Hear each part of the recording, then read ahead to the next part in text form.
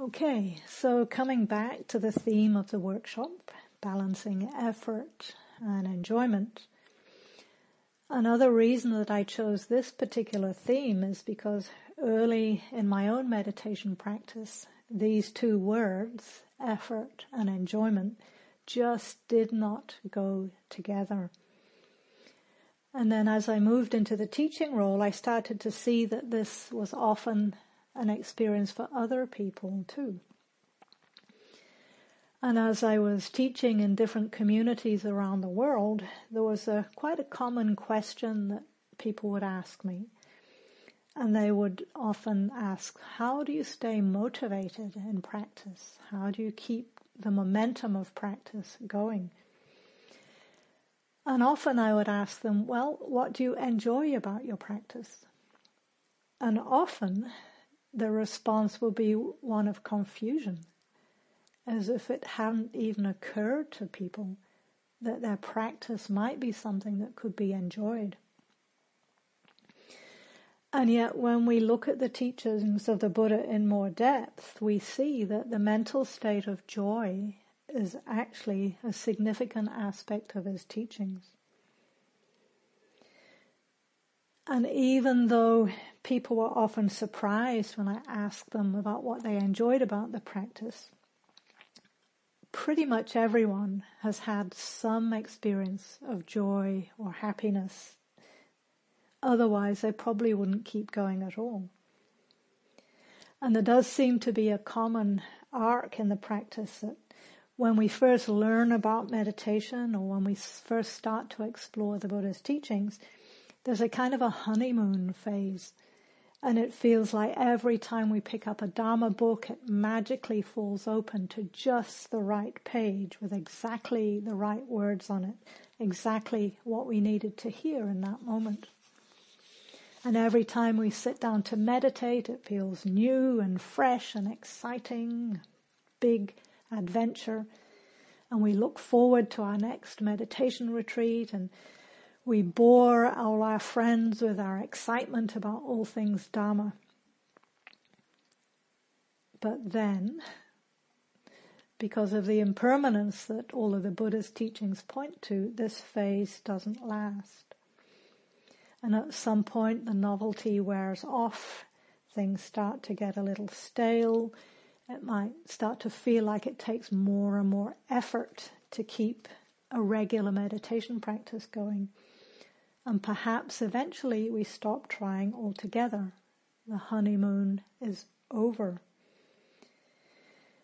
And perhaps what we don't understand is that just like with any marriage or any long-term partnership, we need to get creative if the relationship is going to last. We all know that relationships take effort, but it can't only be about that. There has to be enjoyment if it's going to be sustainable. So this marriage of effort and enjoyment is what I'm interested in cultivating today. So again, in my own practice, after that initial honeymoon period had worn off, it took me a while to realize that my meditation had become a kind of chore. It had turned into just one more thing to have to fit into a busy day, and it became just one more thing to judge myself about when I didn't manage to do it. And this drudgery crept in without me even realizing. Because as I was saying earlier, I was so used to just paying attention to the breath and the body that I wasn't really paying attention to the mind, and especially not to the underlying emotions and moods and assumptions that were actually coloring my whole practice. And then I went on a 9-day retreat and started to recognize the importance of these often hidden assumptions and beliefs. So the first few days of that 9-day retreat were hard. As many of you know, there's often phases of struggle with physical discomfort, mental hindrances such as aversion and restlessness and boredom and doubt. But on this retreat, I think it was on about the 4th day, I suddenly dropped into a state of real ease and mental lightness, some moments of bliss. And at that point I hadn't experienced anything like that on retreat before.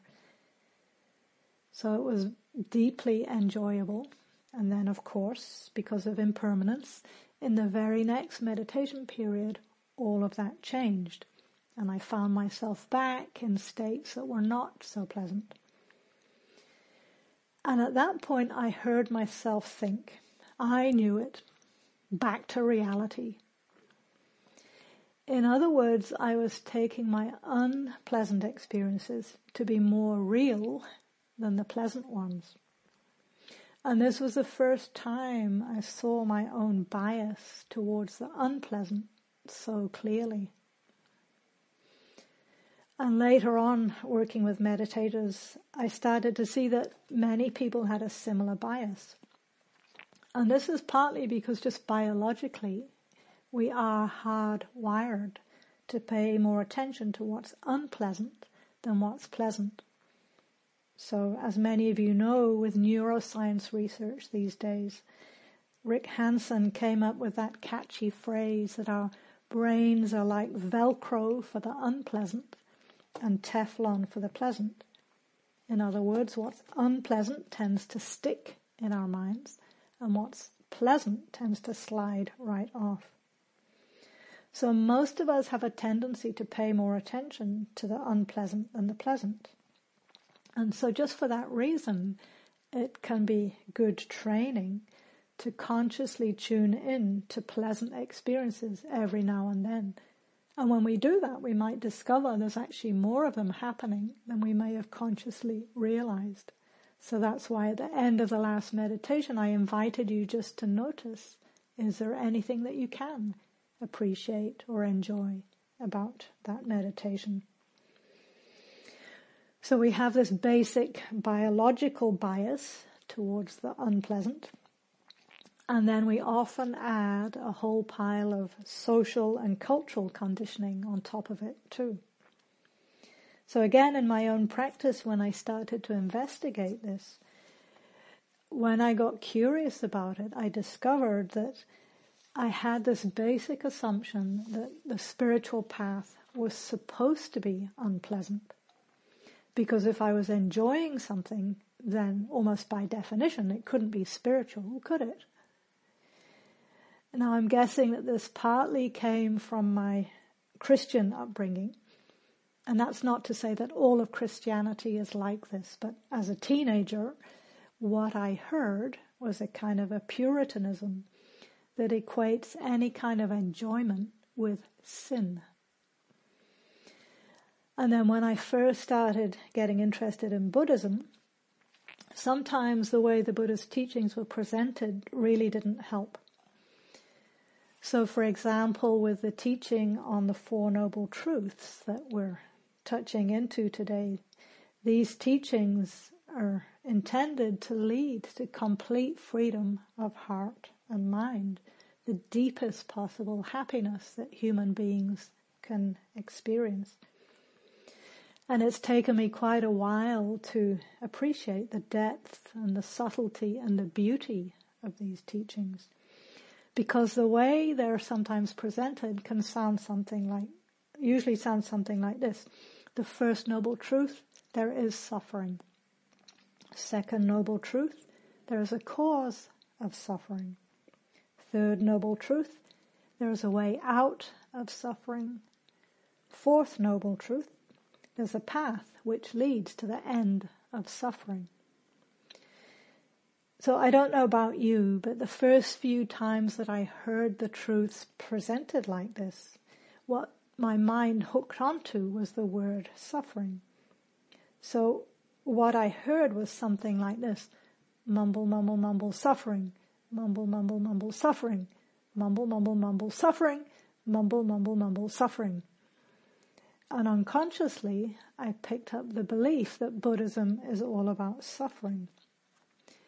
Now again, this is partly because of that hardwired biological bias to focus on the unpleasant, the suffering, more than the end of suffering part.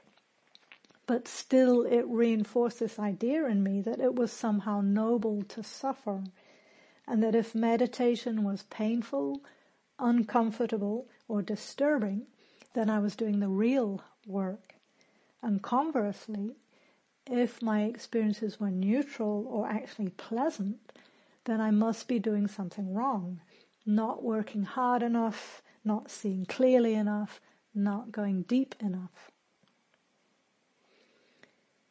Now, it is definitely true that the Buddha warned us over and over not to get attached to sense pleasures. But in my own case, I was so afraid of getting attached to enjoyment that for a while I tried to avoid feeling any kind of pleasantness in meditation. And what I wasn't seeing was that I was actually attached to non-attachment. And I wasn't able to recognize that this is a form of wrong view. The wrong view that pleasant experiences automatically lead to attachment. And if you've been through that phase of practice yourselves, you know that when it's grounded in this wrong view, it's actually very hard to sustain momentum.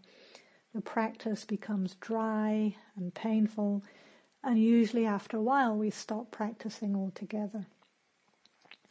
So if you have been finding it difficult to keep meditating regularly, or if you feel like you've somehow got stuck and you're not making any progress, you might like to just investigate if there is some underlying attitude that's getting in the way. And again, if you do find some kind of unbalance, remember that the Buddha too took quite a while to find the balanced approach of the middle way. So just coming back to the story of his life for a moment, remembering he spent many years practicing those very grueling austerity practices, and that it wasn't until he was in constant pain and actually close to death that he finally realized he wasn't achieving freedom. And it's said that after he pretty much collapsed from exhaustion and was pretty close to dying, the turning point was when he remembered a pleasant experience that he'd had as a young boy. So the texts describe how he was about 7 or 8 years old, and it's said that he was sitting in the cool shade of a rose apple tree, watching his father, the king, take part in a harvest festival. And because perhaps it was pleasantly cool in the shade of that rose apple tree, his body and mind relaxed so much that he spontaneously dropped into the first jhana. Now, the jhanas are states of mental absorption that are very pleasant, deeply refreshing. And so it was at this point that as an adult, the Buddha-to-be started to wonder if perhaps he'd been approaching this quest for freedom in the wrong way. And he recognized that actually his fear of pleasure had been the obstacle to awakening. So according to the texts, he thought, why am I afraid of that pleasure that has nothing to do with sensuality, nothing to do with unskillful mental qualities? So it was at this point that he realized that mental pleasure was what had been missing from this whole search. And it said that not long after this realization, he did attain complete nibbana, complete freedom of heart and mind. And I find this story very interesting because it points to the relationship between pleasant physical experiences, pleasant mental experiences, and spiritual progress. So if the young boy hadn't been sitting in the cool shade of a rose apple tree, would he have been relaxed enough for his mind to spontaneously slip into jhana? Maybe not. And later, when the Buddha was an adult, it was his enjoyment of that memory that led him to full awakening. So just to be clear, it's not that the Buddha is recommending that we chase after pleasant physical experiences for their own sake. Not at all. But when pleasant physical experiences naturally arise, we can use them to support our well-being. Because if the body is relaxed and at ease, then it's much easier to develop a calm, clear mind. And a calm, clear mind is necessary for the deepest insights to arise. And in the same way, when we're relaxed and at ease, we're more likely to relate to ourselves and to others with kindness. So we can consciously use pleasant mental experiences as a resource to support balanced practice. One that leads to the deepest freedom of heart and mind, which is what we're progressing towards moment by moment here today. So that might be a good place just to stop and to hear. Are there any questions or comments about the role of enjoyment in your own Dharma practice so far? Thank you for your attention.